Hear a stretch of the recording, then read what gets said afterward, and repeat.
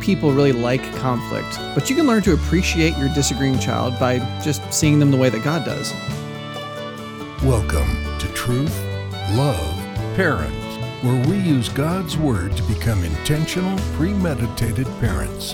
Here's your host, A.M. Brewster. I know it sounds crazy to suggest that a disagreeing child can be valuable, but it is. But more on that in a minute. Okay, so you finally hit that subscribe button. Awesome, that part's done and you'll never have to do that again. But have you rated and reviewed us yet?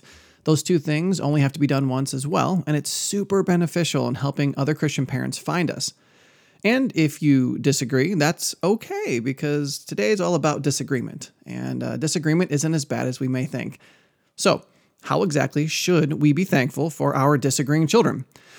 I'm going to share with you 5 things that I pray will offer you some perspective for your 2-year-old who's just discovered the word no, and your 17-year-old who's always wanted to debate your music standards. Let me first say that disobedience is never beneficial. All communication in your home must stay in the communication house. Therefore, disrespect, arguing, defiance, rebellion, and the like just need to be addressed in all the ways that we've discussed lately. But even when the conversation is had in a less than Christ-honoring way, God's promise that all things can work out for our greatest good and His greatest glory by conforming us to the image of His Son, if we love and obey Him, is still true. So here are 5 encouraging realities to glean from disagreement. Number 1, your child is being honest. None of the items I'm going to share, none of these 5 things are 100% true in every case, but consider what happens if your child doesn't agree with you, but they pretend to. If they do that just to avoid conflict or simply appease you, they're really just lying and they're creating a bigger problem. Obviously, the first issue is the lie itself, but secondly, they're habituating themselves to clamming up in conflict. And then 3, when they finally have achieved enough perceived independence, they will do what my wife likes to call an Anakin Skywalker. Most of their lives, they paid mouth service to your wishes, but one day they join the dark side of the Force because for once they feel they can finally act on what they believed the whole time. In a disagreement or debate, whether it's my wife, my children, my students, my counselees, or my friends, I almost always thank them for being honest. I will frequently say something like, I respect an atheist who honestly tells me what they believe, more than I respect a nominal Christian who only tells me what I want to hear. So thank you for being honest. Then I will follow that up with something like this. Since you're obviously interested in being truthful, let's see what God has to say about the subject. So the first benefit of a disagreeing child is that at least you know they're being honest. The second is this, your child is thinking. Many disagreeing children are thinking children. Now, it's true that some disagree simply because they're just overreacting emotionally and they don't want to be wrong and they're not really thinking through what they're saying. In such cases, the child may say things they don't even mean or things they know deep inside aren't even true. However, I've met many children who are very thoughtful. In fact, the stereotype that teenagers don't use their brains is not only incorrect, but it's just really disrespectful. Being able to hear an argument, formulate a belief, and communicate that idea is really mature and valuable. Of course, true wisdom takes everything and pushes it through the grid of the Bible before accepting whatever comes out on the other side. But your kids aren't that mature, which is why God gave them you. Your job is to parent them by teaching them how to grapple with truth and lies. If I can tell they're not just saying foolish things inspired by pride and anger, I try to consistently thank the person I'm disagreeing with for using their God-given ability to discern. Then I'll say something like this. God created us to learn. He commands us to learn, and He empowers us to learn. So let's see what the Bible says about your idea. The third benefit to a disagreeing child is that your child is trusting. Again, this isn't always the case. Like I said before, children who argue simply because they're upset often just want to hurt you. They're trying to make you feel the way you made them feel, and they're taking God's job by trying to get vengeance. But when your child is being honest enough to share with you their thoughts, part of the reason they're doing this is they trust you. Recently, my wife made a comment, and I really couldn't believe what she said. I assumed that she had the same information about the subject that I did. Obviously, I was wrong, and she had formulated very different conclusions. But I also realized that she had shared her opinion in a moment of trust. It was a safe environment where she felt comfortable making the comments she did. Had I unkindly smashed her in her misconceptions, I would have made it much harder for her to share with me in the future. If the disagreement is being shared in a conversational way, or my child is simply posing a question, I try to thank them for trusting me enough to share their thoughts. The wording of this one can be a little more awkward because few people actually think about the fact that they trust a person when they open up to them.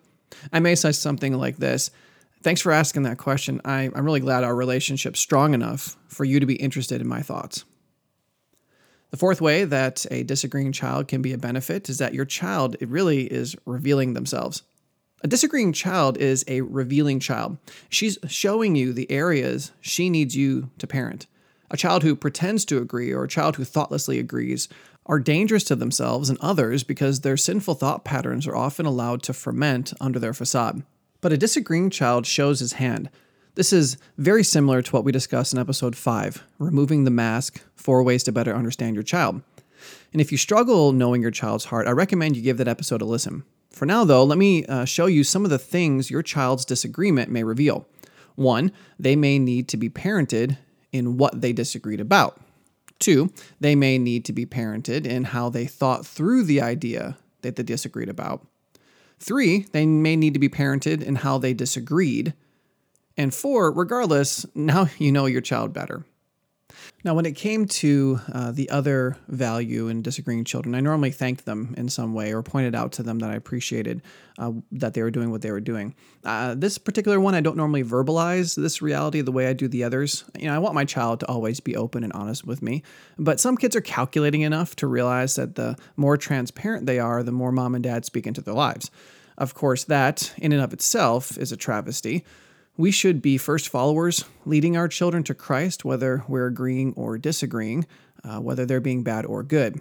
But remember, that first kid who doesn't agree with you, but pretends to, somewhere along the line, that kid realized that mom and dad talk longer when they disagree. So he subconsciously figured out that he was revealing too much of his hand.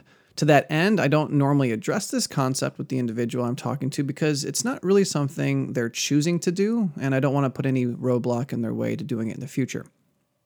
And the last way that your disagreeing child can be beneficial is this: your child could be helping. Christ-honoring debates are very beneficial to a growing family. In fact, our next episode is called How to Rightly Debate Your Child. One of the things we'll investigate in that study is the fact that a disagreement in the home may well reveal that you, the parent, are, in fact, maybe just wrong. I know our pride hates to consider being wrong. But if our pride is causing us to hold on to a foolish, selfish, or otherwise sinful decision, don't we want to be confronted with the fact that our choices are hurting our family? Pay close attention to your children when they share their disagreement. They will likely be awkward and immature, not very savvy about the way they communicate it, but there may still be value in their thoughts. I remember picking my 2-year-old up from the church nursery. I asked the worker how my son did, and she said the only problem was that Micah was climbing on some shelves. I asked if he obeyed when she told him to get down, and she said yes, but then he politely informed me why he was doing it, and he had a good point. Let's not allow our arrogance and pride to keep us from potentially making a more Christ-honoring decision simply because our kids disagreed with us. In conversations like this, when I finally acknowledge my child is either partially or completely right, I make sure to thank them for sharing their thoughts with me because, hey, it's actually pretty cool I'm raising a smart, Christ-honoring kid who can talk with me like an adult. I know I didn't cite too much scripture today, but I believe the best concept to end with comes from 1 Corinthians 13. Paul tells us later in the passage that love hopes all things and believes all things. If I could give my children the benefit of the doubt and optimistically view our disagreements as divine opportunities for my child and I to be conformed to the image of Christ, what could I possibly complain about? Don't forget to check out our episode notes linked in the description. And please like and follow TLP on Facebook and me on Twitter @AMBrewster. And will you take a moment to rate and review our show? I know it's an investment of your time, but this doesn't have anything to do with stroking our egos. When we get high ratings and solid reviews, it enables more parents to find us and hear how God's Word applies to their parenting. And if you ever have questions you'd like us to answer on the show, or your specific family question you'd like some counsel on, please don't hesitate to contact us at counselor@truthloveparent.com. Few people really like conflict, but you can learn to appreciate your disagreeing child by seeing them the way God does. Have an awesome weekend. Truth, Love, Parent is part of the Evermind Ministries family and is dedicated to helping you become an intentional, premeditated parent. Join us next time as we search God's Word for the truth your family needs today.